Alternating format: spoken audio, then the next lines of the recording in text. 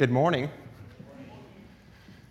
Praise the Lord for His love for us. Isn't it a comforting and wonderful thing to know that the God who made us loves us? And without that love, where would we be? Take your Bibles and turn over to Mark chapter 12. Mark chapter 12, we're going to start in verses 28 and look through verse 31. Mark chapter 12, verse 28. The religious leaders had just finished talking to Jesus and had a lot of questions for him. And they were trying to get him to say something that they could use to accuse him and to get rid of him.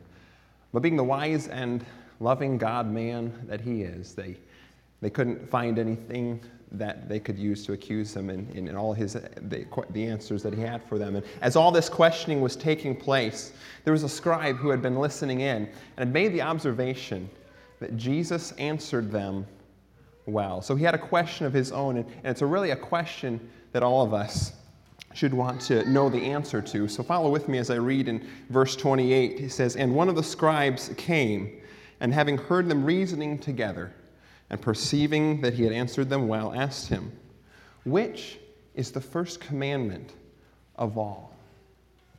The scribe is asking, of everything that God wants from us, what is the most important thing?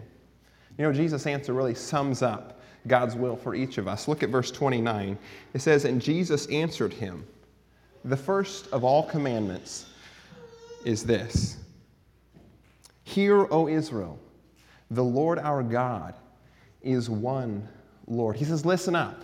Here's the greatest command. Here's what matters most to God and really sums up all of God's desire for us. And that is, God is to be number one in our lives.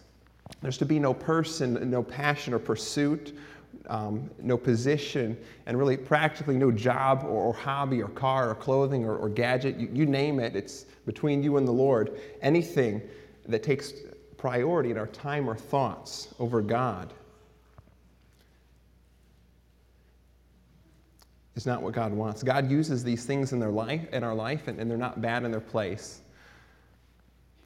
because God has given us richly all things to enjoy. But the Lord our God is one Lord, and He can't be number one in our lives if we make Him second place to the things that we desire. So the question is, how can God be made number one in our life? Look at verse 30.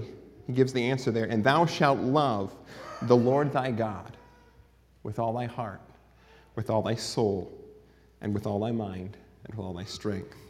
This is the first commandment." What he's saying here is everything about who you are, your desires, your will, your feelings, what you think about, what you do. These must be focused on letting God be number one in your life. And then Jesus continues and he says in verse 31, "And the second is like unto it, namely this: Thou shalt love thy neighbor as thyself." He says these commands go together, because when you're truly loving God, then we will have a love for others. 1 John 4:20 says, "If a man say, I love God, and hateth his brother, he is a liar. For he that loveth not his brother whom he hath seen, how can he love God whom he hath not seen?" He can't. We're going to see why in a minute here. Jesus concludes in verse 31 with, "There is none other commandment greater than these." This is God's greatest desire for us.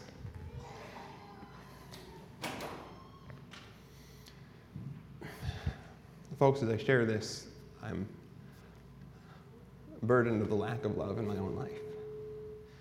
And so pray you bear with me as we continue through this. These are truths that I'm learning yet. And let's just open with a word of prayer. Father, would you just bless this time with your wisdom? Lord, would you fix our heart problems, my heart problem, and not making you first.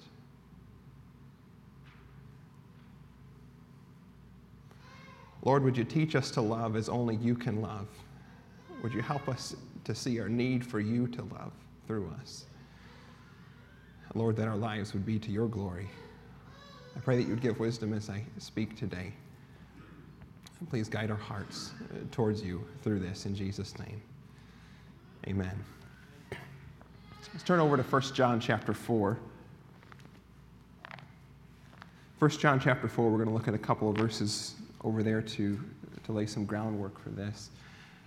If loving God with our all and loving our neighbor as ourself is so important, we have to answer this question: how can this be made real in my life?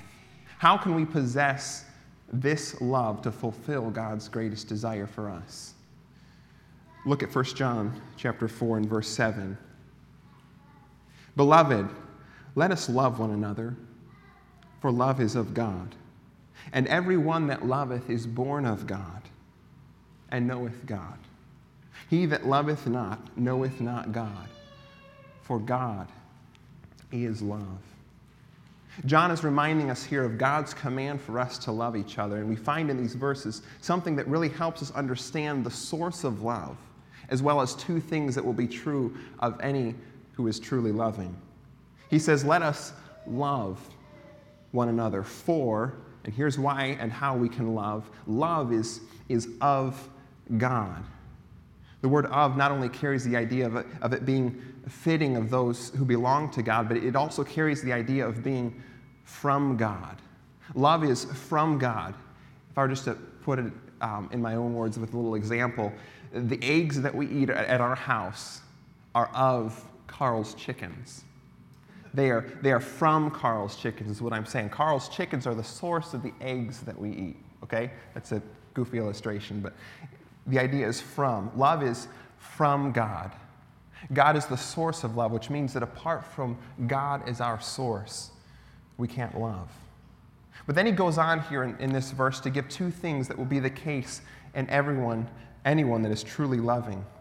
The first is, everyone that loveth is born of God. First, you have to be saved. You have to be born of God. And how can that be if your Bible is laid out right just across the page? Chapter 5 and verse 1 of 1 John, he says, whosoever believeth that Jesus is the Christ is born of God. When you believe that Jesus is the Christ, the God-man who was chosen to die and save you from your sin, God says you're born of God. You are spiritually born into God's family with a new relationship with God as your heavenly Father. You've been made His child. That's the first prerequisite for those who would truly be loving. He says, everyone that loveth first is born of God, and second, knoweth God. Our ability to love is directly tied to how much we know our God. Knowing God is not just having the facts about Him in our mind. It starts there, but the idea of knowing here is that of a relationship. You know, it wouldn't be proper for me to say that I know President Biden. I know facts about him, but I don't really know him in the sense that I have any kind of a relationship with him. I don't know all of his likes or dislikes. I'm not personally acquainted with him. Knowing the facts about what God is like doesn't mean we are actually personally acquainted with Him. You know, we know God is loving and merciful and gracious. We know God is holy and righteous and just. And maybe we've experienced that at some point in our life in a close relationship with Him. But how would we describe our relationship with Him right now? How much is He in our experience right now? One way to gauge that is, does He seem like a friend that is near that you can just spend time with?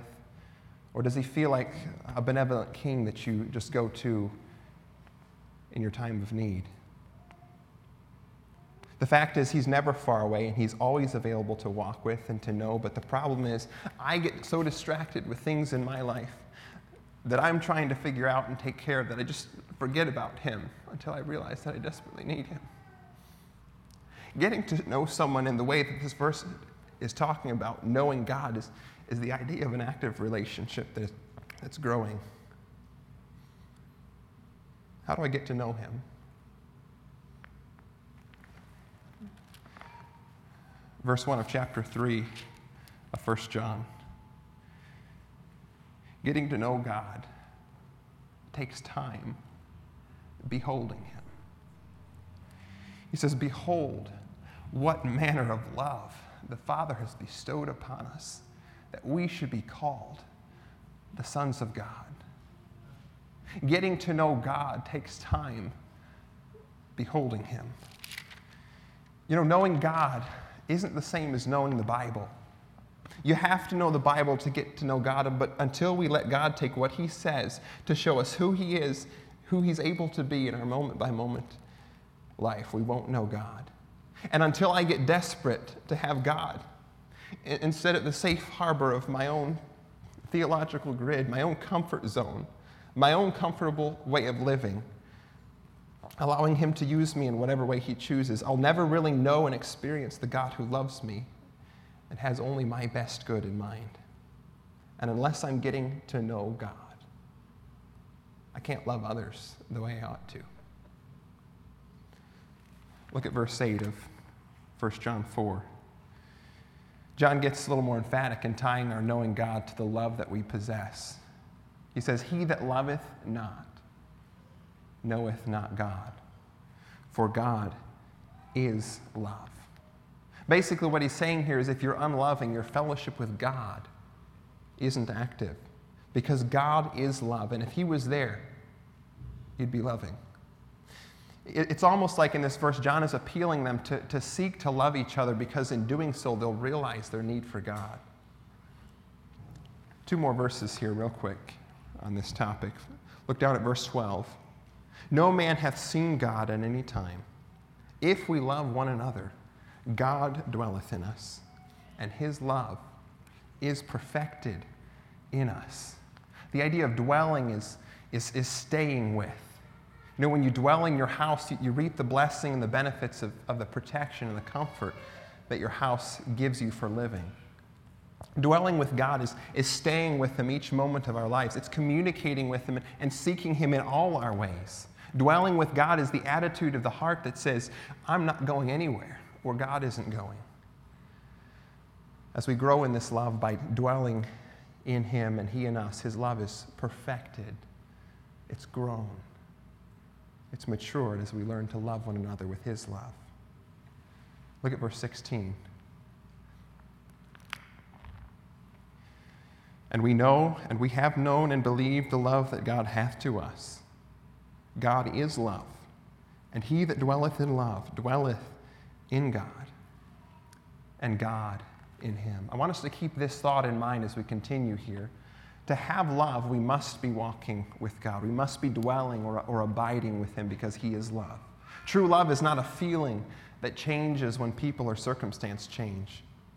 True love doesn't give up on other people when they've hurt us or disappointed us. Having love is having the presence of God working in us to love others through us. But now we ask, what does this love look like? We're going to look at 1 Corinthians 13 in just a minute. It's the great love chapter of the Bible. And in it we'll find a list of 16 qualities that really describe what love looks like in action. And if there's one thing I don't want us to miss, and that I'm burdened that we all take away with today, it's that God is love. And the only way for us to love, to show God's love, is by an active, abiding relationship with him. Then as we look at 1 Corinthians 13, I'd like to point out a very practical way that I believe God would have us to use this list of what love looks like in our day-to-day lives. So turn over to 1 Corinthians. We're going to start in chapter 12. Up through chapter 12, Paul had to deal with the Corinthians on a lot of issues ranging from disunity to carnal-mindedness, to fornication, to taking each other to court before unbelievers, to selfishness at the Lord's table. But then in chapter 12, he leads into another issue on the matter of spiritual gifts, which I'd like to take a peek at before we go into chapter 13. Chapter 12 and verse 1, Paul starts with, "Now concerning spiritual gifts, brethren, I would not have you to be ignorant." He says, you know, when God makes us part of the body of Christ, he gives each of us a unique gift to fill a role in the body of believers. And the problem that Paul was seeking to help the Corinthian church with in this chapter was to clear up any confusion in the use of these gifts. There's good indication from how he was admonishing them that they were misusing and had a wrong focus on these gifts. Instead of using them to help each other, it would seem that they had a problem with using them to lift each other, to lift themselves up, to make themselves look good. And the church was suffering for it. Beginning in verse 12 of chapter 12, Paul illustrates how the church should operate it by paralleling it with our physical bodies. I'm going to read verses 12 through 14. He says, "For as the body is one, and hath many members, and all the members of that one body, being many, are one body, so also is Christ. For by one Spirit are we all baptized into one body, whether we be Jews or Gentiles, whether we be bond or free, and have been all made to drink into one Spirit. For the body is not one member, but many." Each part of our physical bodies, like our hands and our feet, or our eyes, have to do what they were made to do in order for our body to function properly. In the same way, God has given each of us a part to play in this local body that is vital for us to function the way that He made us to function. We can't all do the same thing, and we can't all do our own thing if we're going to be all that God intended us to be. The Holy Spirit, through Paul, gets really practical in painting this picture for us. Look at verse 15.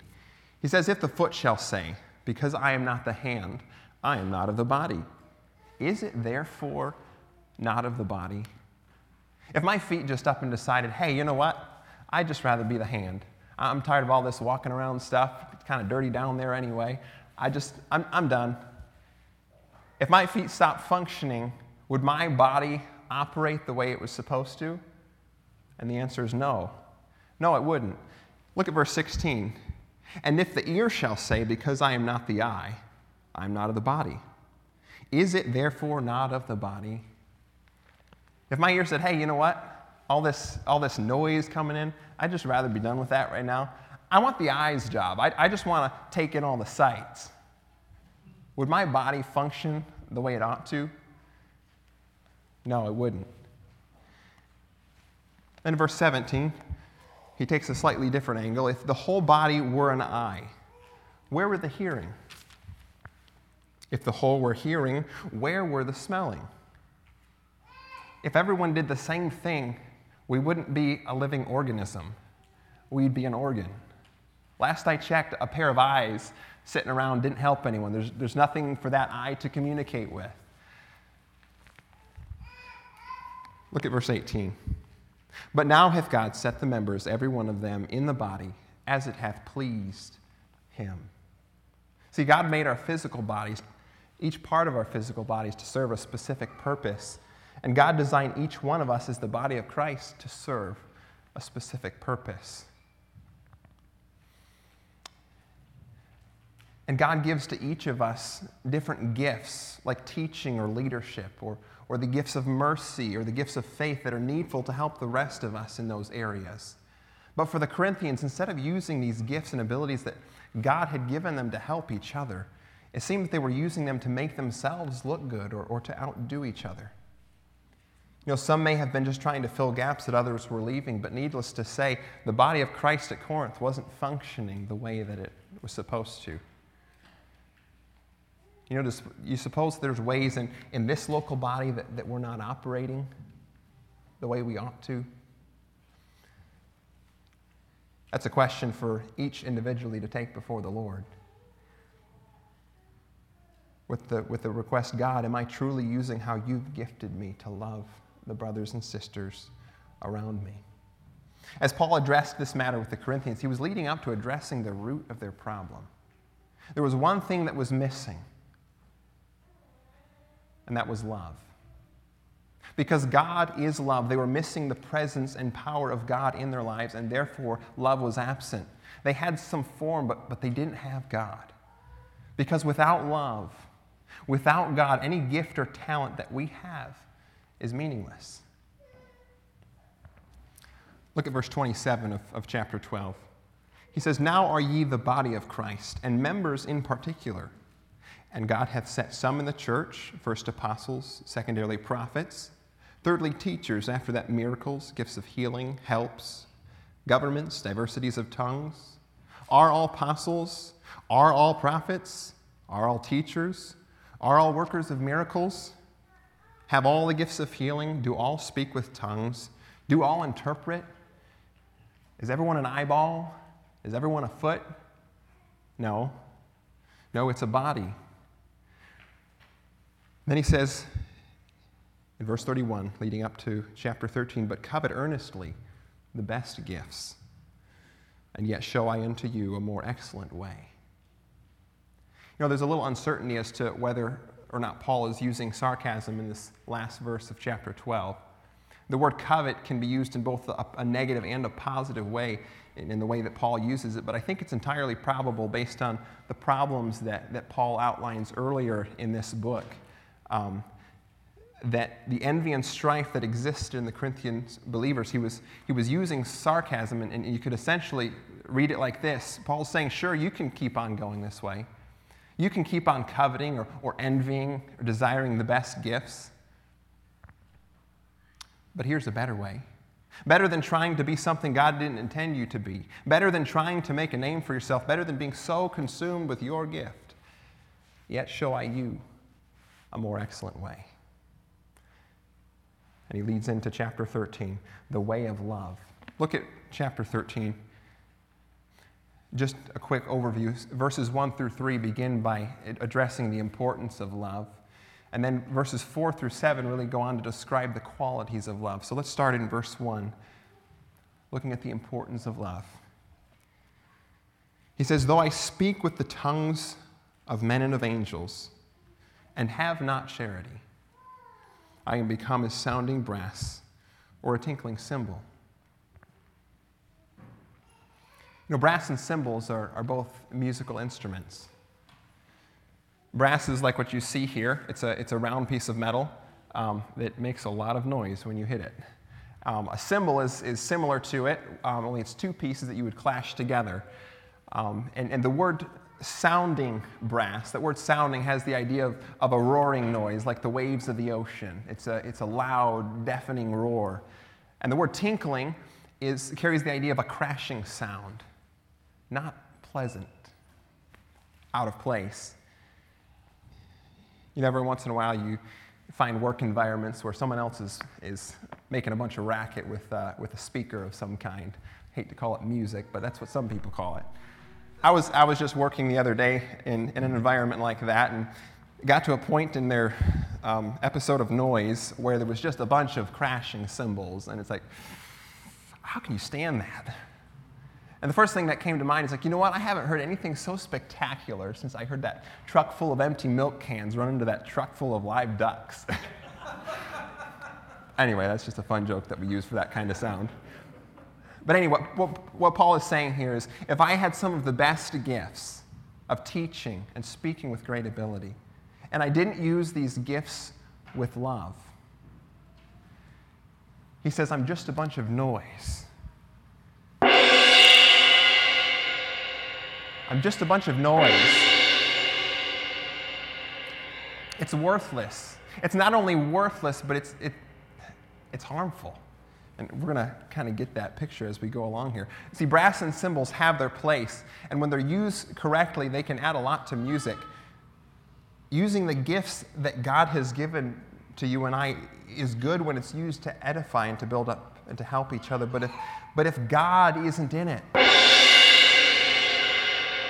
he's saying it's just a bunch of noise. Look at verse 2.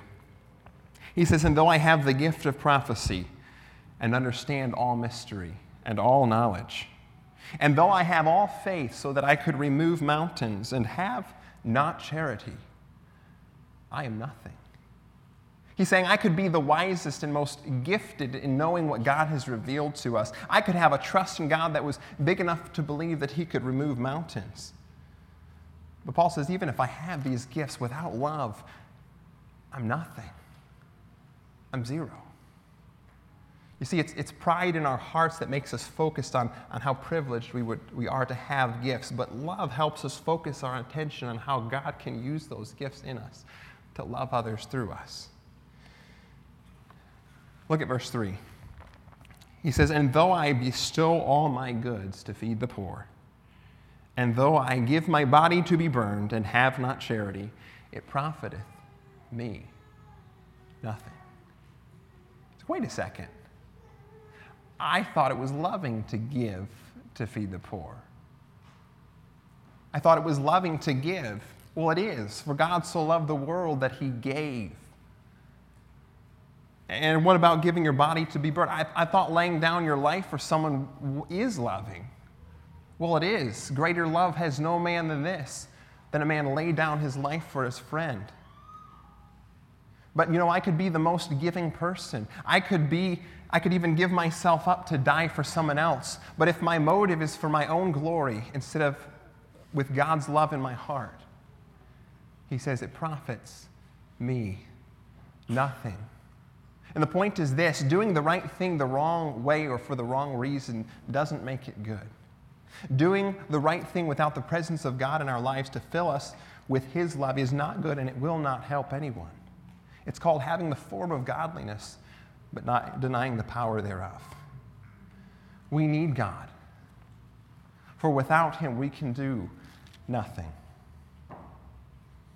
What Paul is telling the Corinthians is love is so important that even though I have these great gifts or do these good things, without charity, without love, without God, I'm just an annoying, obnoxious, worthless, unprofitable, harmful bunch of noise. You get the picture?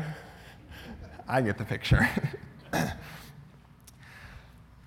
Okay, let's look at verse 4 through 7 now. We're going to look at these specific qualities of love that show us what love looks like in action.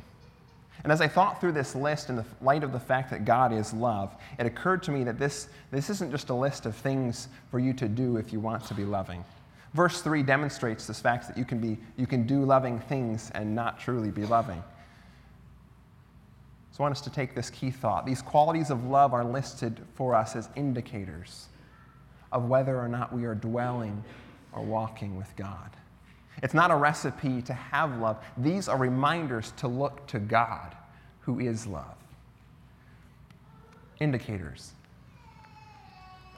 If you're like me, when you get in a vehicle and you start driving, there's this little red light that starts flashing, accompanied by a little dinging noise, and it's a little reminder that says, "Hey, you don't have your seatbelt on." I like to call those things tattletales. And the vehicles these days, it's not just the driver that it tells on, it's the passenger. And some even these days are even tattletale on all the passengers in the back seat. Seatbelts are good. You can wear your seatbelt. But that's just it's an indicator that comes up that tells me that something's got to change. All right? That's the point I'm driving at here. Another indicator, an oven timer. If you're making cookies and you put them in the oven, you set the timer, and after the timer is up, you hear that beeping noise. It's an indicator. Hey, something's got to change here. You better get those cookies out of the oven unless you want a house filled with smoke and charcoal balls to serve up. Indicators. Look at these as indicators which alert us of a need for change. Charity indicators. When our actions or attitudes don't line up with these qualities of love, something has to change. Not, I've got to try harder to get in line with this or that quality of love. It's, hey, I need God right now. I need his love. So let's look at the first one here in verse 4. Charity suffers long. Suffering is a pain that's either on the inside or outside, in your spirit or in your body, when someone has said or done something offensive or hurtful to you. Long suffering is being patient with someone who has failed you or done you wrong, but still having a good attitude and having a desire to do kind things for them. Long suffering is being patient with someone without giving them a deadline to change. Now, it's true that love will speak the truth, and if someone is doing something that is wrong, or it is loving to confront them in a kind way, but not just so you can be relieved of your suffering, but with a desire to see them restored to fellowship with God. Aren't you glad that God is long-suffering with us? There was a college professor I heard of once that didn't believe in God. And often he liked to get in front of his class and say, if God is real, I give him 5 minutes to strike me dead. God never did strike him dead. 2 Peter 3:9, the Lord is long-suffering to usward, not willing that any should perish, but that all should come to repentance. There was a preacher who heard of this professor's challenge to God, and he made this remark. And did he think that he could exhaust the patience of an eternal God in 5 minutes? God is long-suffering to usward. God is long-suffering, and if he was not, we would not be here. And though he failed him so much, he always lovingly corrects us and draws us back, and he wants to help us do the same for others. When we're tempted to lose our patience or to stop suffering long with that brother or sister that is being unkind, it's an indicator. I can't be long-suffering by myself. God, I need your help right now. I need your patience. Look at the second indicator. Charity suffers long and is kind. Kindness is doing good to others. Notice it says, and is kind. These first two kind of go together because love goes beyond just patiently enduring other people's unkindness. It also goes out of its way to show kindness. Long-suffering says, I'll endure whatever unkindness and mean words are said to me. Kindness goes a step further and says, and I'll give them good in return. Matthew 5:44, Jesus says, love your enemies, bless them that curse you, do good to them that hate you, and pray for them which despitefully use you and persecute you, that you may be children, the children of your Father, which is in heaven. It doesn't feel good to be trampled on or spoken unkindly to, but love isn't a feeling. Love is the action of letting Jesus live through you. Love says, forget what I feel about God. How would you have me to respond to this brother or sister who just took that toy away from me or said that unkind word? When you're tempted to be unkind, it's an indicator. I can't be kind by myself. God, I need you to be kind through me right now. And then look for ways that God would have you to show kindness to them. I'm reminded of the testimony of a young lady by the name of Peggy Covell. Peggy was the daughter of Jim and Charma Covell, who were missionaries to Japan in the years leading up to World War II. Peggy had returned to the States to begin her college studies while her parents stayed back in Japan as missionaries. As the war began, Mr. and Mrs. Covell had to flee to Japan for fear of being killed by the Japanese.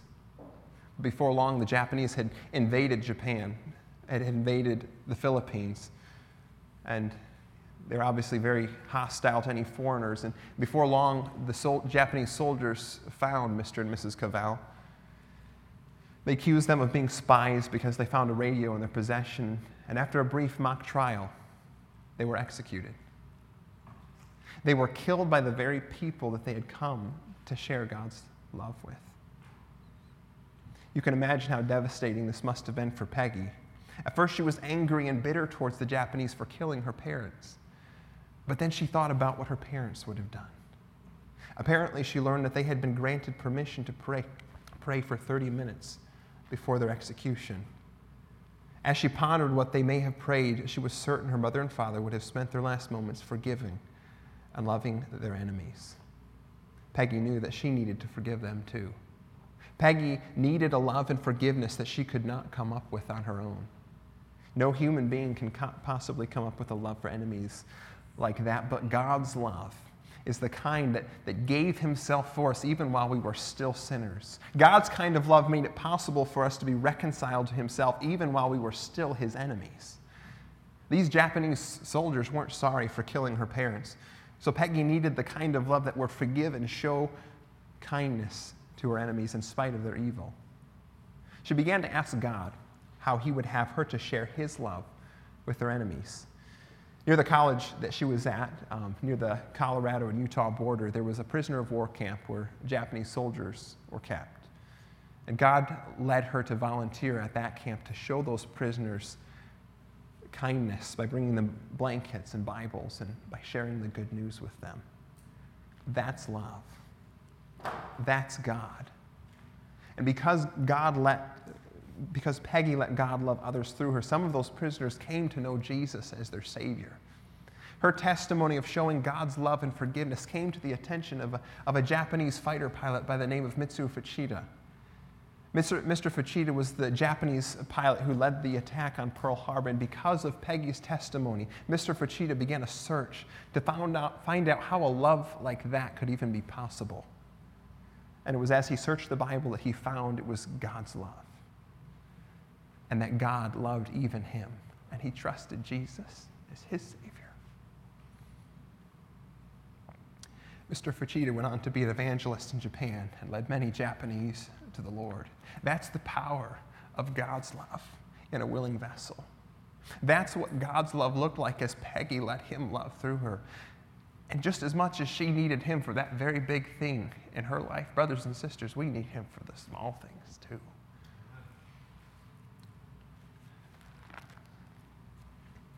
Charity suffers long and is kind. Verse 4 of chapter 13. Charity envies not. Envy is a strong desire for something that someone else has. Envy says, I wish what they had, but love says, thank you, God, for what you've given to that person and what you've given to me. Thank you for how you've made me. Love is content, recognizing that God has given us all that we need. The Lord is my shepherd. I shall not want. Love recognizes that we don't need anything else but him to make us happy. Looking to God with gratitude is the cure for envy. So when we're tempted to envy or desire what other people have, it's an indicator of your need for God. God, I need you right now. Thank you for all that you've given me. Continuing on here, charity vaunteth not itself, is not puffed. Vaunteth is a pride that's on the outside. It's a boasting or making a vain display of what you think is good about you. And the idea of being puffed up is a pride that's on the inside that makes you think more highly of yourself. You know, one of the most common ways that we do that is when we talk about ourselves in a way that makes us look good or better than others. Look what I've done. Look at me. Often we're not that obvious. Maybe we just drop a hint here or there that help people catch on to the good that we've done. You can tell I speak from experience. We have our ways of lifting ourselves up, but love doesn't do that. With God's love in us, we'll lift up others, not ourselves. When we're tempted to talk about ourselves or do things in a way that seeks to lift up ourselves, that's an indicator. God, I need your humility right now. Verse 5, love does not behave itself unseemly. Unseemly is in an unfitting way. It has the idea of rudeness or poor manners. Love does not behave itself rudely. Rudeness says, I don't care what affects you. I'll do whatever I want, whether you like it or not. How about bad manners at the table? Smacking your lips, slurping your soup. You know, maybe that's okay in your house, but if others don't appreciate it, then it's not loving to do it. See, love gets lost in caring about how your actions or words affect other people. Love is not rude. See, if your brother or sister asks you to stop doing that, is it really loving to keep doing whatever that is? No. When you're tempted to keep doing something you know someone doesn't like, it's an indicator, God, I need you right now. I need your love in order to not be rude. Charity seeks not her own. You know, one quality, this is really one quality that summarizes all of love. Love gives up what it possesses in order to help someone else, even if it means personal loss or injury. I have a fun little illustration here from a movie that I think many of you guys are familiar with called Runners from Ravenshead. Have you all seen that one? There was a little guy named Henry who was just trying to help someone escape to the city of refuge. And that poor little guy, he was always getting himself drugged through the pokeberries. He got himself yanked out of trees, drugged down hills. He was in it for the long haul, and he was getting beat up bad. And there was one point along the way where this refugee that he was trying to help was going somewhere other than to the city of refuge where he was trying to direct her to. And he confronted her. He said, "Why aren't you going where I told you to?" He says, "Why would a little guy like me be out here killing himself if I'm not really out here to help you?" And then he said this, "We both know I'm not out here for my health." Love seeks not its own. Love does stuff that's not necessarily good for your health. It's not necessarily good for you, but it's good for others. Isn't that what God did for us? For God so loved the world that he gave his only begotten Son. Jesus didn't have to come to die for my sin. But because God is love, God did not seek his own best interest. He sought what was best for you and me at a great cost. Christ died for us. Can I say this reverently? He didn't do that for his health. When we're tempted to seek what we would want above others, it's an indicator. I need God right now. God, I need your help to seek someone else's good instead of what I want. Continuing on, love is not easily provoked. The provoking is to be stirred up or to become angry. It's not easily provoked. It's steady. It's not quick to get upset and respond angrily to others who do you wrong. So when you're tempted to be stirred up or angry when someone has done you wrong, that should be an indicator. Oh, I need God right now. I need his love to keep me from becoming angry at that person. Continuing on here. Love thinketh no evil. That word thinketh is to keep a record of. Other versions translate it this way. Love keeps no record of wrong. Love forgives other people when they do us wrong. And that's what God did for us. When we're tempted to think about others based on how they've treated us wrongly, that's an indicator. God, I need your thoughts right now. God, I need your love so that I can see them as you see them. Love doesn't keep a record of wrong. Verse 6, rejoices not in iniquity, but rejoices in the truth. Very simply, love isn't happy about me or someone else doing wrong. It's only happy when the truth is being lived and believed. If you are truly abiding and dwelling with God, it will grieve you to see someone else doing what God doesn't like. It'll grieve you to find yourself saying or thinking something that displeases God. But with God's love, you'll be happy or excited about what is true, things that are right, things that are good. The temptation to rejoice in iniquity or not to rejoice in something that is right should be an indicator to point us to our need for God in that moment.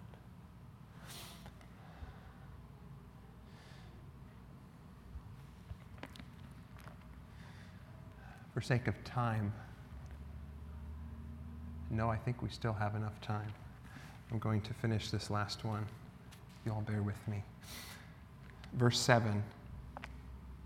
Love bears all things, believes all things, hopes all things, endures all things. Keep in mind that each of these qualities of love are concerned with a love for people. In verse 7, we see a kind of progression of love from one depth to the next. If you think of an individual who is wandering or straying from what is right, verse 7 follows this progression of how love deals with that erring individual. First, love bears all things. This word bear has the idea of covering. Love seeks to protect another by covering or containing what they did or said. In other words, love doesn't needlessly advertise someone else's problems. Proverbs 17:9 says, "He that covereth a transgression seeketh love, but he that separateth a matter, he that repeateth a matter separateth very friends." You know, it's true that love also speaks the truth and will seek to help deal with an issue in whatever way necessary, even when it requires sharing that problem with those who need to know. But love won't gossip or talk needlessly about other people's problems. Without love, we have a tendency to complain about how others have done us wrong, but we're admonished in 1 Peter 4:8, above all, have fervent charity among yourselves, for charity shall cover a multitude of sins. Isn't that what God's love did for us? He said, as far as the east is from the west, so far has he removed our transgressions from us. That's what God does with our offenses against him, and that's what his love in us can do for those who have offended us. Love seeks to protect another by covering or throwing a blanket, is the idea, over their problems. And as you're dealing with people, perhaps you've forgiven and you've covered and there's just no change. Well, love just doesn't stop at covering. The next level in this progression is that love believes all things.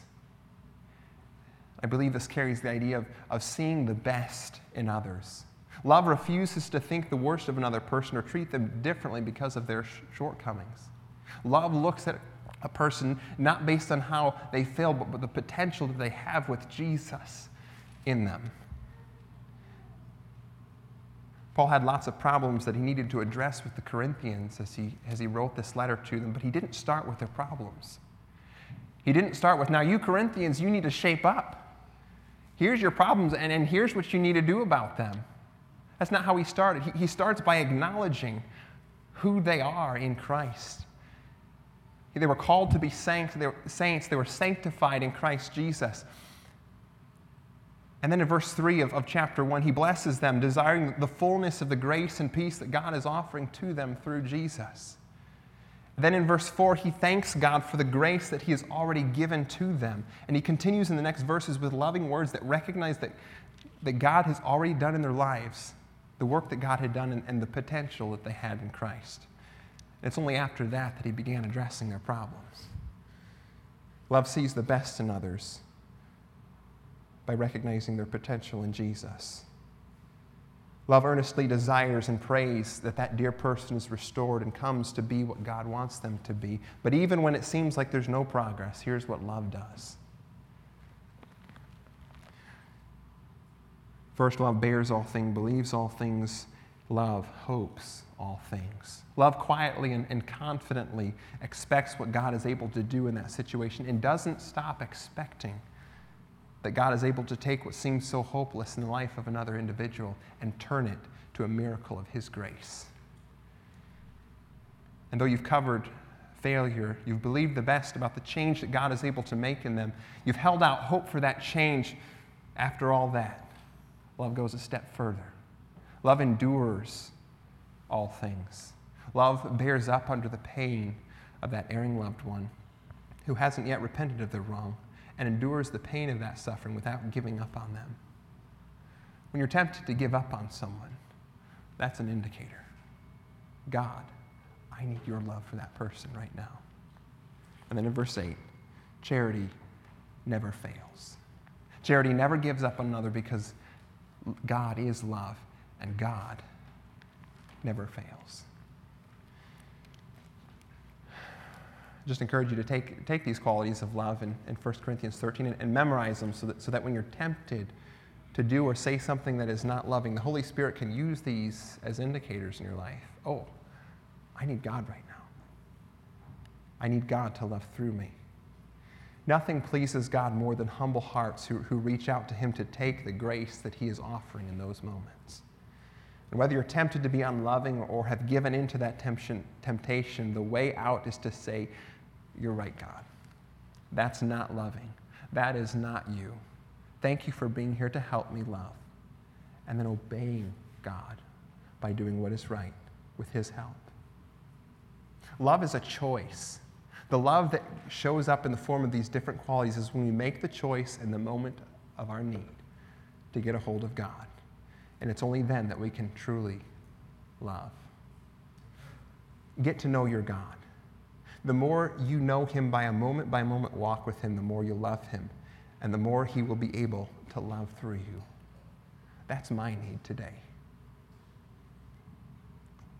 I'll conclude with 1 John 4, verse 7 and 8. Beloved, let us love one another, for love is of God. Love is from God. And everyone that loveth is born of God and knoweth God. He that loveth not knoweth not God, for God is love. Let's pray. Father, we just thank you this morning for your love for us. Thank you that you always give us what we need. for what you desire us to do. Thank you that in this command to love you with our heart, soul, mind, and strength, you're here to help us with that. And Lord, the problem is we get so focused on ourselves that we forget you. Lord, would you just guide us, taking the truth of who you are and just submitting ourselves to let you be all that you want to be through our lives today. Lord, that you alone would be glorified. Thank you for the work that you're doing in hearts and the work that you want to do and will continue to do as we look to you. We love you and pray that you'd be glorified in the rest of our time together here today. In Jesus' name, amen.